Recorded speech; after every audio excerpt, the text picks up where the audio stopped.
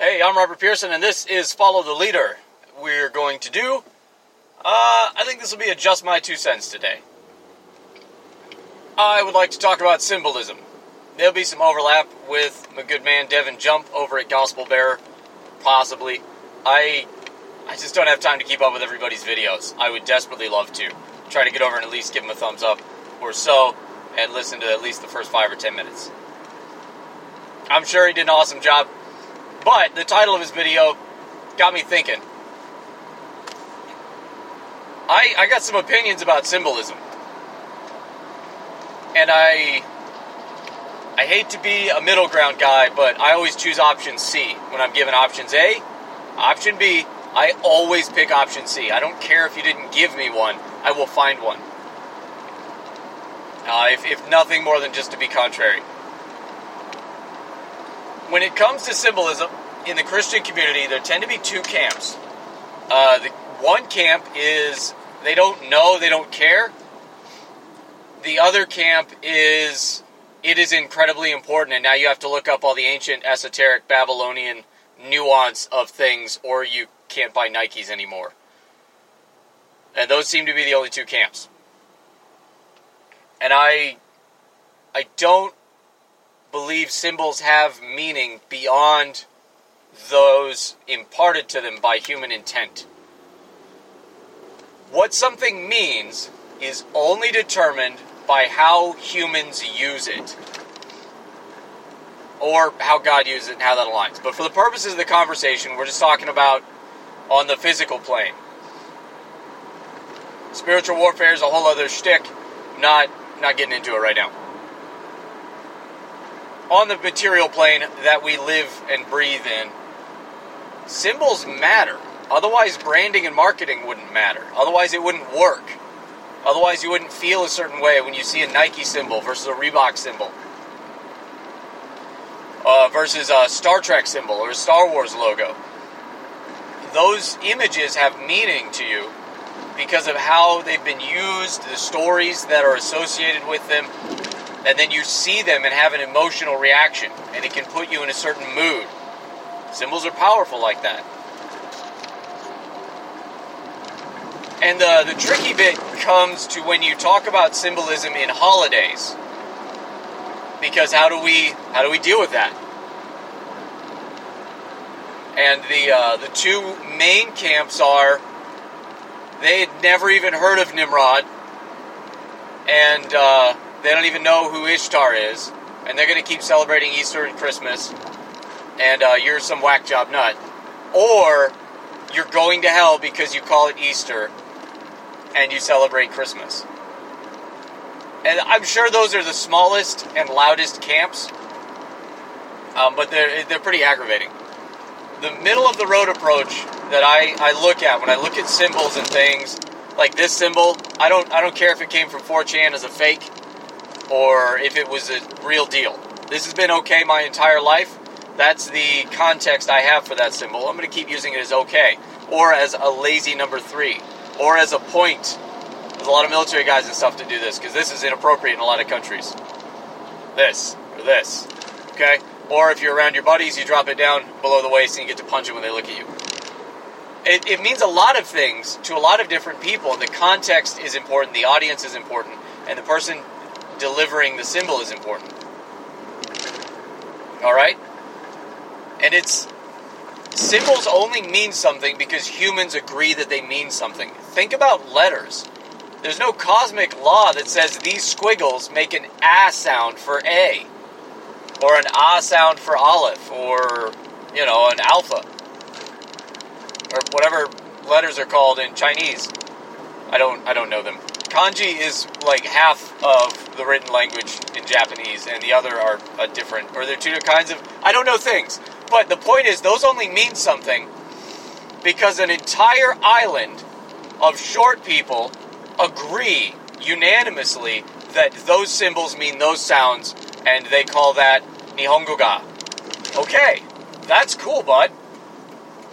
I can start using the word Nihongo ga to mean something completely different, and it's not going to affect me what they think. Or it might affect me what they think. I might be affected by what they think. I film these at the end of the day, guys. I don't word good right now. It's important what people mean when they use a symbol, be it a verbal sound or letters or a holiday. So we can celebrate Easter as the resurrection of Christ. I think it would behoove you to know it's called Easter because of Ishtar's fertility celebration. You should know that. I don't feel comfortable calling it Easter because of that, because there's no other meaning to the word Easter. That's the reason we have eggs as their fertility symbols. That's the reason we have rabbits as their fertility symbols. That's the reason we have a maypole, is it's a giant phallus that little girls march around to become virile or whatever, fertile. These are the realities, and I think you need to be aware of them. And if you can be aware of those realities, that there were terrible humans on earth that used those words and those events and that celebration to terrible ends, and then take comfort in the fact that we are redeeming the celebration. We are celebrating the resurrection of Christ, that all of those symbols of fertility are now repurposed to become symbols of new life. They're symbols of resurrection. Symbols of life and joy and hope. All of that comes with the resurrection of Christ. If you're okay with that, awesome. I'm a Resurrection Sunday guy. I don't like calling it Easter. No, but that's my mileage, right? I'm not going to tell somebody who calls it Easter, oh, you're a heretic. They don't know. For them, Easter has always meant the resurrection of Christ, the coming King, the hope that we all have. And so that's eggs, rabbits, little chickens. All of it represents new life and a resurrection and a hope that we have in Christ. Okay, cool. Same with my brain just forgot the word of a major holiday I've celebrated every year of my life. Christmas!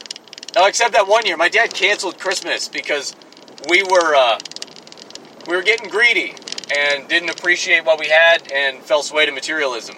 And he's like, you know what? Christmas is canceled. Life lessons. It's important to follow through when you're parenting, guys. So, Christmas. December 25th, the birthday of Nimrod. Saturnalius Festival. All that stuff. Bringing an Asherah pole into your home. That's what the live tree is. It represents the eternal cycle. It's essentially an Asherah pole you brought into your house. But not if it doesn't mean that to you. Just because some ancient Babylonians or some early Germanic tribes did that for that reason doesn't mean you do it now for that reason. It's evergreen because of the eternal life Christ brings. It's a piece of His creation that we were given stewardship over. And by executing our dominion over it, by cutting it down and bringing it into a home that we fashioned with our hands that God gave us, on land that He gave us,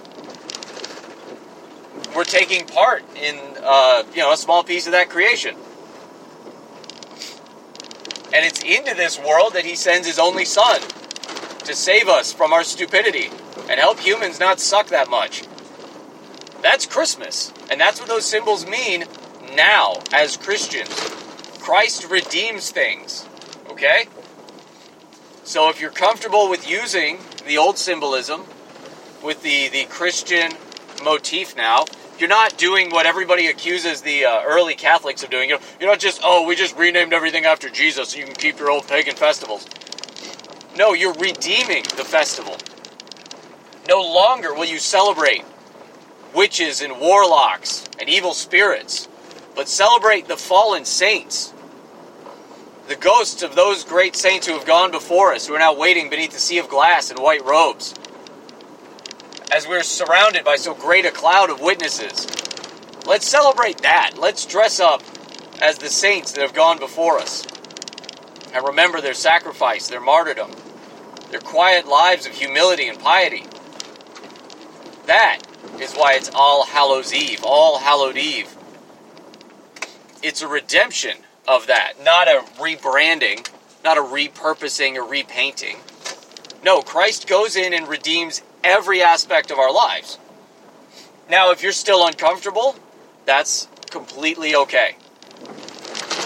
Paul in Romans is talking about a weaker brother and a stronger brother, and it's wrong to sit there and now negotiate or argue over, well, I think I'm the weaker brother, or you're the stronger brother in this situation, I'm the stronger, and everybody else is wrong as the weaker brother, and I'll just pretend to... No. The whole point of that is you need to follow Christ as you are convicted in your heart to follow him, to the best of your knowledge and understanding.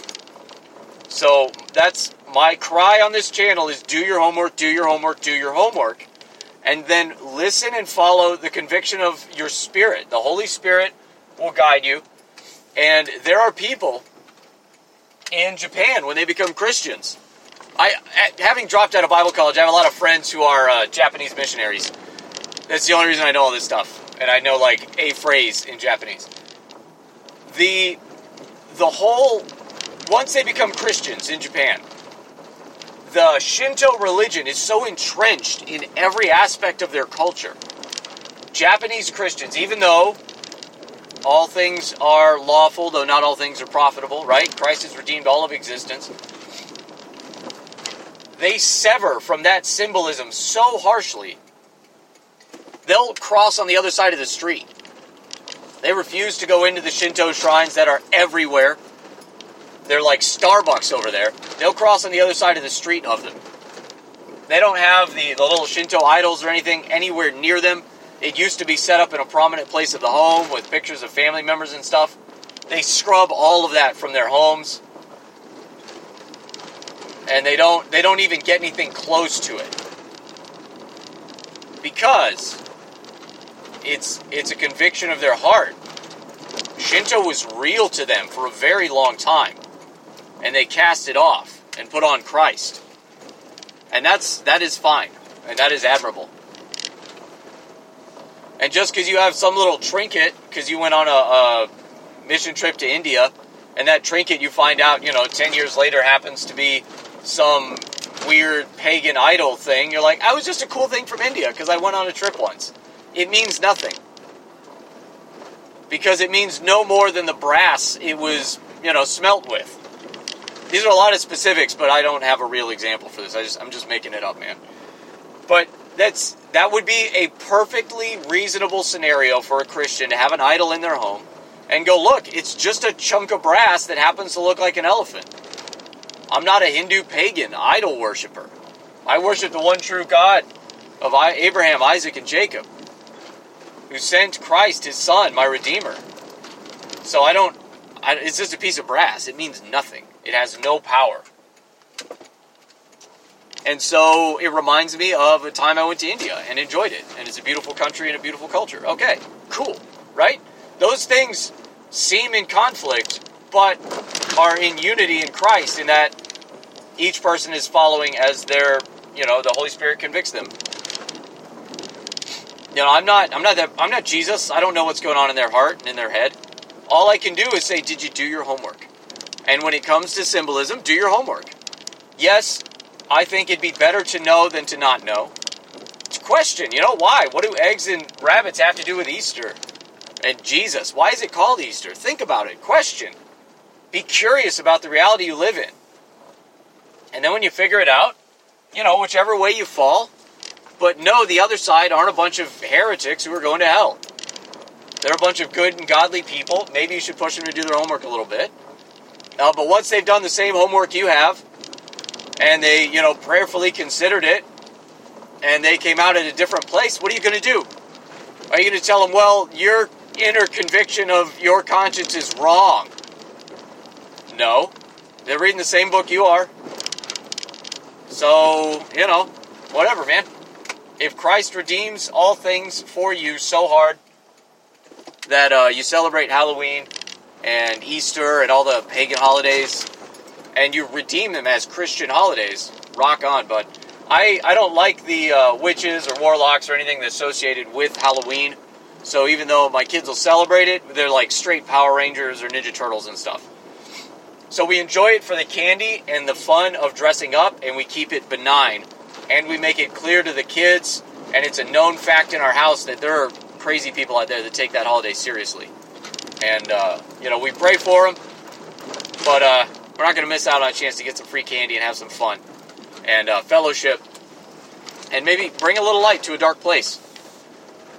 But yeah, we don't partake of skull imagery and witches and spiders and things that are the symbolism that's going to communicate where our hearts are at, typically. But we personally, but I mean, a jack-o'-lantern is just a pumpkin with some holes cut in it, right? God made cats. He made cats that are black. God made spiders.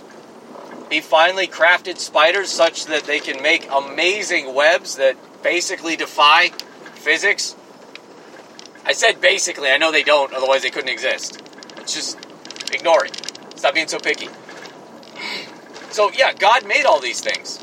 There are old ladies whose skin can look a little sallow with big noses and pointy hats, right? That's an okay thing, but when it's in that context, when it has that meaning, right? So find your meaning. If Christ redeems all those things for you and it means nothing because, their magic isn't real, it's real for them, but as Christians, we're beyond that. We are secure in Christ. Then yeah, don't worry about it. Have fun. As long as your heart's right, and as long as you did some homework to know what's going down, then I'm not your judge before God. All I'm going to do is nudge you and go, hey, maybe you should study more. That's all. So that's all I got for symbolism, though, because it doesn't make sense. If symbolism has inherent spiritual meaning, why are there people that say an upside-down cross is a symbol of the Antichrist? That's the cross of St. Peter, bud. That's the cross of St. Peter, who was crucified upside down out of humility. He believed he did not deserve to be crucified, to be killed the same way that his Lord was killed. And so he requested to be crucified upside down, and they granted that request, according to church tradition. So the cross of St. Peter is an upside-down cross. So it doesn't matter that a bunch of teenage goth kids think they're being all edgy and cool by hanging a cross upside down around their neck and walking around in public with it, and they're like, I'm defying the man. Christianity is a lie. I'm only pretending to be pagan. Nah, you're worshiping Satan, bud. And that's okay. But your worshiping Satan doesn't undo the martyrdom of St. Peter, does it? No, it doesn't. So, that's all I got, guys. Symbols only mean what we believe them to mean. Human intent is the intangible factor when it comes to symbols. So, where's your heart at? And have you done your homework? That's all I got for you. Never take my word for it. I'll see you next time. Godspeed.